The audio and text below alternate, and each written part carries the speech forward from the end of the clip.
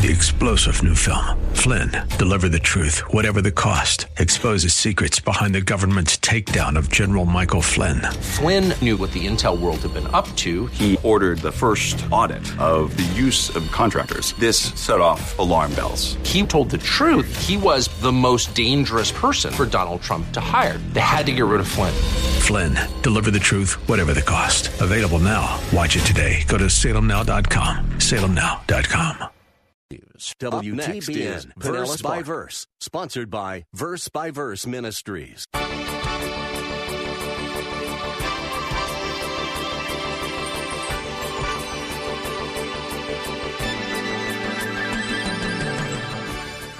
So in light of the Corinthians' poor spiritual health, their condition, Paul gave them a very clear command: separate yourselves from being bound with unbelievers. Don't do that. But he doesn't stop there. Paul doesn't just tell them what to do. He actually proceeds in the verses that follow to explain why. And today on Verse by Verse, Pastor Steve Kreloff will be helping us understand the reasons Paul gave for us to stay spiritually separated from unbelievers. And they're really good reasons, too. Thanks for tuning in today. Pastor Steve is the teaching pastor at Lakeside Community Chapel in Clearwater, Florida. And he's guiding us in a series of studies from 2 Corinthians chapter 6 about spiritual separation. In our last class, Pastor Steve had mentioned that people in his congregation could email him if they had questions. Well, someone did that. They asked about what to do if a relative you're visiting invites you to go with them to their liberal church. And he pointed out that since you're not entering into a spiritual alliance, there's really no harm in that, and in fact, refusing the invitation might actually be bad for your testimony. This person had another question. Let's listen now as Pastor Steve deals with that, and then goes on to help us learn how to make these decisions wisely. Also, the question was raised, what about attending a wedding or a funeral in a church that doesn't preach the gospel? Once again, attending a wedding or a funeral in a church that doesn't preach the gospel is not partnering with unbelievers. You're simply in attendance. I would caution you, if you are a part of that in attendance and they have some type of a worship atmosphere, do not participate in false worship such as a mass. Don't do that. And I would also add, to give some biblical substance to this, did not the Apostle Paul attend the synagogue after he came to Christ? Now, I know it was primarily to preach the gospel, but he was there. He wasn't partnering with them, but he was there. And also, Paul went to the temple in Jerusalem. So the point is that visiting on occasion, because you find yourself in a situation like that, in my judgment, does not violate what the Apostle Paul is teaching us here. What Paul is clearly teaching is against any official spiritual alliance with non-Christians, partnering with them. This is a serious issue. This is a very serious issue, because it would, if you do this, if you violate the scripture, it would adversely affect your spiritual life. Just as the Corinthians were hampered in their love for Paul and their love for the truth. You can't separate Paul from the truth. Why were they like that? Because constant exposure to error does that. It wears you down. It calluses you to the truth. It crowds out the truth from your heart. By doing that, if you and I were to do that, and we were to partner with unbelievers in any type of a cooperative effort, those who propagate error, we would hear it over and over and over again. It would eventually wear you down and hinder your love for Christ and His Word. And let me show you this from 2 Timothy chapter 2. You have an illustration that Paul gives about this very issue. Now, Paul wrote to Timothy while he was at the church at Ephesus. He was sent there in order to straighten out the problems in that church. And quite frankly, the major problem in that church were the leaders. They had unsaved leaders. They had elders who were, some were not even saved. Some were false teachers. Some were off on some weird doctrine. And that was the major problem. It was a problem from within. And Paul sends his apostolic representative, Timothy, there to straighten them out. That's why he gives the guidelines in 1 Timothy 3 about the 20 qualifications for an elder. He's talking about weed out the men in your church who are not qualified and add those who are. But in chapter 2 of 2 Timothy, notice verse 15. He writes, "Be diligent to present yourself approved to God as a workman who does not need to be ashamed, accurately handling the word of God." Timothy, I want you to make sure, and literally it means cut it straight. Cut it straight. Take the individual parts of Scripture, cut it straight, do it right, interpret it properly, and then when you put it together, it will be the accurate handling of the Word of God. But he tells them in verse 16 what to avoid. But avoid worldly and empty chatter. Be in the Word, but avoid, he's saying, worldly and empty chatter. Why? And the empty chatter, I might add, is the stuff that was going on in the church. For it will lead to further ungodliness. It doesn't stay the way it is. It will lead to further ungodliness, and their talk, and he's talking here about leaders in the church, their talk will spread like gangrene. It's like a cancer. It doesn't remain like it is. It's not stagnant. It will continue.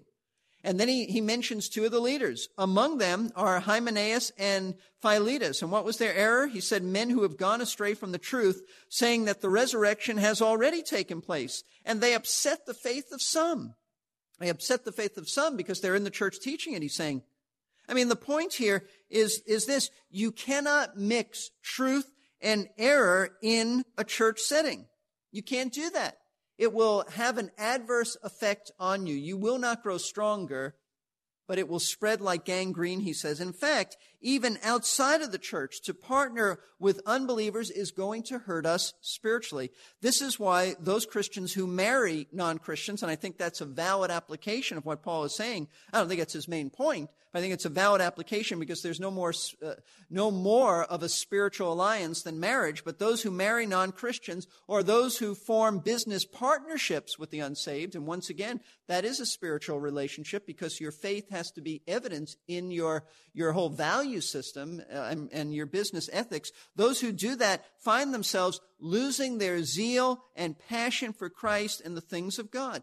Their love waxes cold towards the truth. Constant exposure to falsehood and error. That's what happens. So this is very, very important for us to understand. And I realize that this sounds harsh. I realize that it sounds hard when you start mentioning names like Billy Graham and the Roman Catholic Church. I know that doesn't sound loving. It sounds unloving. It sounds intolerant. But it is important to understand and remember that the man who wrote these words to the Corinthians loved them dearly. No one loved them more than the Apostle Paul. He is the same man who said, my heart is open wide to you. Open your heart to me. It's not a problem on my part. I love you. In fact, didn't he say earlier in the letter that when he wrote to them with tears? Paul deeply loved them, and it is precisely because he loved them so much that he has the integrity and the passion and the compassion to write them about their failure to separate themselves from these religious alliances, and he loves them enough to tell them that it was having a negative effect on their spiritual lives, even if they thought it was unloving and harsh. Instead of deepening their love for Christ and the truths, they were moving away. So you see, folks, whenever you align yourself with non-Christians in a common spiritual enterprise, even, and watch this, even if it involves a good moral conservative cause, and that would be some type of political issue or even the abortion issue, even if you join with unbelievers in that, you do run the risk of compromising the gospel. How does that work? You compromise the gospel because now you've put yourself in a position where you are hesitant to speak out freely about Christ and the Bible, since you wouldn't want to offend your colleagues. You agree with them on this one issue, but you might upset them if you share the gospel. And that's where it often begins. We get silence. We get silence, but it doesn't stop there. As Spurgeon put it, it has a downgrade effect. From silence of the truth, you eventually find yourself weakened in your zeal, your passion for the truth and for Christ. And eventually you're zapped of any spiritual vitality, of zeal for the Lord, and the truths which you once found so precious and so special and a treasure that you wanted to share with others. Now, instead of presenting the gospel and defending the gospel, you find yourself overly concerned about not offending anyone with the gospel because you've got a common cause and you wouldn't want to alienate them. That's the danger. That's why it's a downgrade. So in light of the Corinthians' poor spiritual health, their condition, Paul gave them a very clear command. Separate yourselves from being bound with unbelievers. Don't do that. But he doesn't stop there. Paul doesn't just tell them what to do. He actually proceeds in the verses that follow to explain why they should do this. He didn't just give them a command. He gave substance. Why should they separate from unbelievers? Paul presents several reasons why believers and unbelievers cannot have spiritual fellowship. This is why you and I cannot have spiritual fellowship with non-Christians. We can do a lot of things with non-Christians, but not spiritual fellowship. Now, we began to look at the first of these reasons last week, so let's just delve into it a little bit, and then we'll tie it together. The first reason believers should separate themselves from unbelievers is believers and unbelievers are spiritually incompatible. They are complete opposites. He writes from verses 14 through 16, "Do not be bound together with unbelievers. For what partnership have righteousness and lawlessness? Or what fellowship has light with darkness? Or what harmony has Christ with Belial?" Belial is another name for Satan. "Or what has a believer in common with an unbeliever?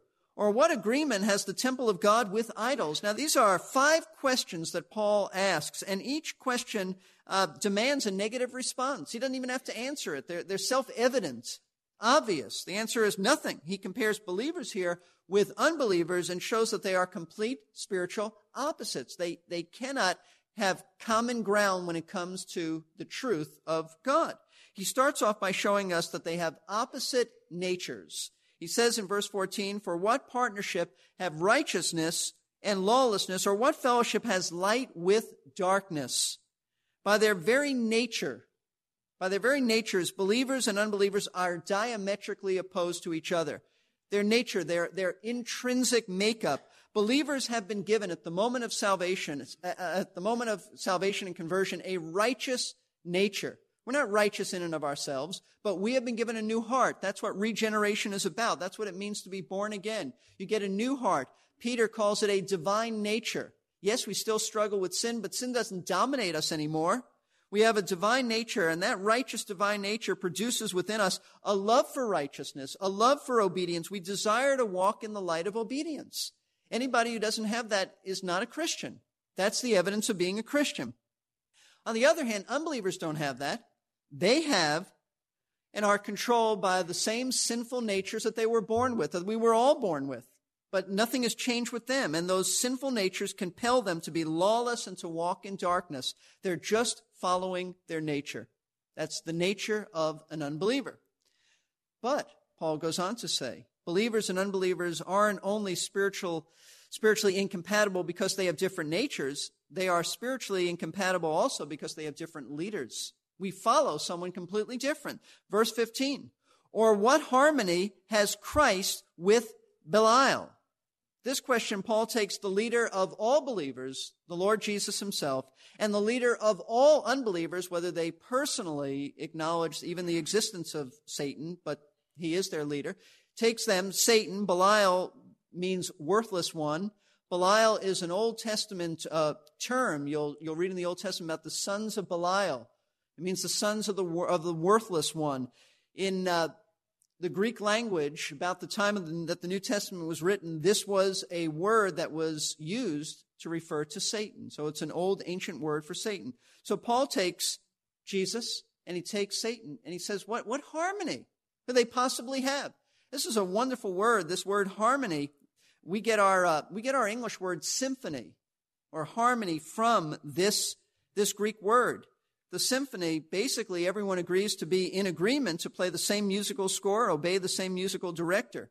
If you don't do that, you don't have harmony. You don't have agreement. Paul says Christ and Satan have no agreement. There's no harmony. Jesus, the one we follow, and Satan, the one that unbelievers follow, have absolutely no cooperative effort amongst them. Jesus is the exalted one. Satan is the ultimate worthless one. Jesus is the worthy one. Satan is the worthless one. They can never unite because they are diametrically opposed to each other. I mean, we hardly even have to explain this, but let's look at 2 Corinthians chapter 4. 2 Corinthians chapter 4, Paul gives an example of this in verses 3 and 4. He's speaking about the gospel here. He's speaking about the superiority of the message of grace over the message of law, because grace tells you how to be saved. Law tells you that you need to be saved. And he says In light of preaching the gospel, why is it that people don't believe it? Verse 3, and even if our gospel is veiled, it is veiled to those who are perishing. There's a blindness there. Paul says we're preaching the truth, but there's a covering. Who put it there? Verse 4, in whose case the God of this world, that would be the devil, has blinded the minds of the unbelieving so that they might not see the light of the gospel of the glory of Christ, who is the image of God. The God of this world spreads darkness by blinding people to the truths of God and Christ. On the other hand, brings the light of the gospel to those who walk in darkness. Jesus is the truth. Satan is the father of lies. That's what Jesus said about him in John 8:44. He said, you are of your father, the devil. He is a murderer. He is a liar from the beginning. Which means that Satan is the source of all false religion. You understand that? That Paul says in 1 Corinthians chapter 10, he said to the Corinthians, he said, no, but I say that the things which the Gentiles sacrifice, they sacrifice to demons. They're actually involved in demon worship, he says. And he says, you can't be like that. Now, why were they sacrificing to demons? Well, I don't think they thought of it as that. But Paul is saying that behind all false religion is Satan, and specifically a demon. Now, they may not realize that, but there are demons who impersonate idols. Every false religion is satanically originated. He's the father of it, whether it's Mormonism, Jehovah's Witness, any cult, any of the mainline liberal churches, Roman Catholicism, all that. Satan is behind it. That's what Scripture teaches. In 1 Timothy 4:1, Paul said that in the latter days some will depart from the faith because they will have been seduced by doctrines of demons.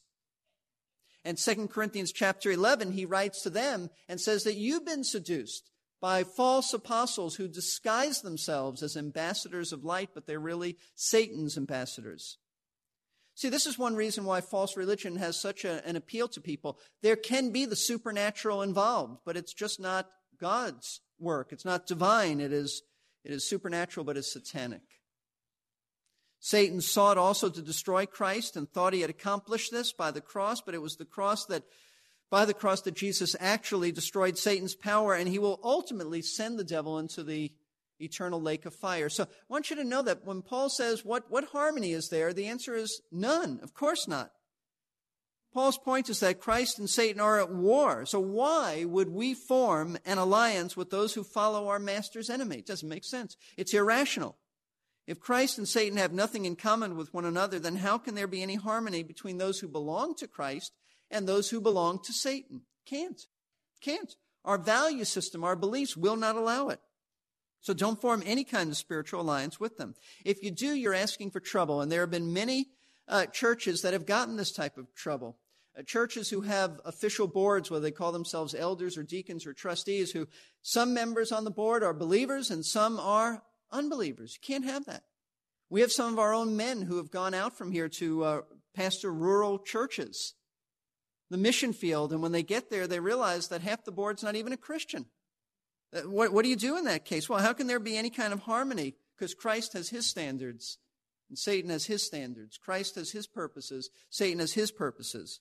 And that's why also when a Christian marries a non-Christian, they're asking for trouble. You can't have Jesus and Satan being in-laws. That doesn't work. You're never going to have harmony there. So that's Paul's point. Paul had a deep concern for the Corinthians because they were partnering with those who were in error, and they had lost their love for the truth. And folks, we've got to guard our hearts from that. How is your heart today? How is your inner man? Do you love Christ and the things of God? Or do you find that your appetite for the Scriptures, for the truth, are not what they should be? That maybe you've been involved in some type of a love affair with something of the world, and it's robbing you of your love for Christ. You can't have both. You can't have one foot in the world and one foot in Christ and His Word. That's what the Corinthians were trying to do, and it was a disaster. That's why, as I told you last week, this was of all the churches the most messed up church. And it is remarkable, as I said last week, that so many in the charismatic movement want to pattern themselves after the Corinthians. This would be the last church that I'd want to pattern myself after. This morning, As we partake of the Lord's Supper, we want to remind ourselves that we follow one Lord, Jesus. And in following that one Lord, we do make some hard decisions that people will misunderstand. It may be that you'll have to break off certain relationships, that you'll have to stop being bound with unbelievers in a spiritual enterprise. It may mean that you'll be like Spurgeon, criticized and opposed by some. But that's what it means to follow Christ. Be a disciple of His. And we want to remind ourselves that Jesus died on the cross so that He would redeem a people who followed Him, redeem a people who loved Him and were committed to pursuing godliness at all costs. He died for our sins to save us and to make us into His people. If there's anything in your life that would hinder your love for Him and His Word, then you need to confess it now. You need to repent. You need to turn from it. Any unhealthy alliances, they need to be broken. This is a time where we allow the Lord to examine our hearts. This is the time where we remember that Christ died for our sins. This is the time we affirm that we are the body of Christ, true, genuine believers in Him. This is only for believers. If you're not a Christian, we're so glad that you're here to hear the Word of God, but this is not for you. Just let the elements pass you by. If you're a believer who's in sin, and I'm not talking about you're struggling with sin, I'm talking about there's a sin issue that you refuse to turn from, you need to turn from that now. But if you don't do that, then my advice to you would be don't take the Lord's Supper. Don't partake of that, because Paul said some of the Corinthians did that, and God had to severely discipline them. Better to make sure you judge yourself before He has to judge you. Let's bow for prayer, and as we do that, I'm going to ask our leaders to come forward, and they're going to pass out the elements. But let's have a few moments of silence before Christ, and we'll allow you to speak to Him about anything that you need to. Gentlemen, if you want to stand, I'm going to lead in prayer, and we'll let our folks have a time of prayer too. Just a few moments of silence and then prayer, and then we'll pass out the elements. Father, we recognize that it is one thing to sing praises about Christ, but quite another thing to make some hard decisions that cost us dearly to separate from unbelievers. Criticized, misunderstood, and yet we affirm that Jesus is our Lord. We don't follow our feelings. We don't follow our heart's inclinations. We follow the Word of God. You are the head of the church, Lord, and we bow in submission to you, recognizing who you are, recognizing who we are. And Lord, as we partake, as we come to the Lord's Supper, may we not be like the Corinthians who partook of the supper of demons as well as the Lord's Supper. We can't mix truth and error. So now may our hearts be clean before you. May there be repentance in our lives, cleanliness that comes from the blood of Christ. And we pray this in His precious name. Amen. Amen. The importance of our love for Christ and for His Word cannot be overstated. Everything swings on those hinges. You've been listening to Verse by Verse with pastor-teacher Steve Kreloff of Lakeside Community Chapel in Clearwater, Florida. Find out more about Lakeside at lakesidechapel.com or call the office at 727-441-1714. You can also call that number if you'd like to have a free audio CD with the message Pastor Steve just concluded. Ask for message 640, Spiritual Separation, Part 2. The phone number again is 727-441-1714. Verse by Verse is a listener-supported program. If you'd like to help us cover the costs of production and airtime, you can do so by phone or online. Call Lakeside at 727-441-1714 or visit the Verse by Verse website, versebyverseradio.org. Click the tab for the Giving page to get more information. And we are grateful for the generous listeners who make these radio Bible classes possible. Oh, and don't forget our message archive page where you can stream or download any of the hundreds of previous broadcasts for free. That's at versebyverseradio.org.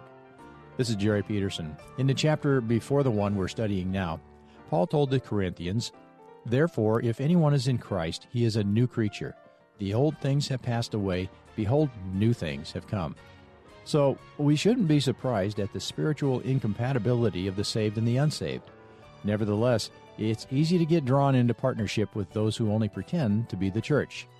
Perhaps we'd take Paul's admonitions more seriously if we saw the danger more clearly. In our study of 2 Corinthians 6, we've spent 2 sessions on the first part of verse 15. Next time on Verse by Verse, Pastor Steve will be back to move on to the rest of verse 15. I hope you can join us.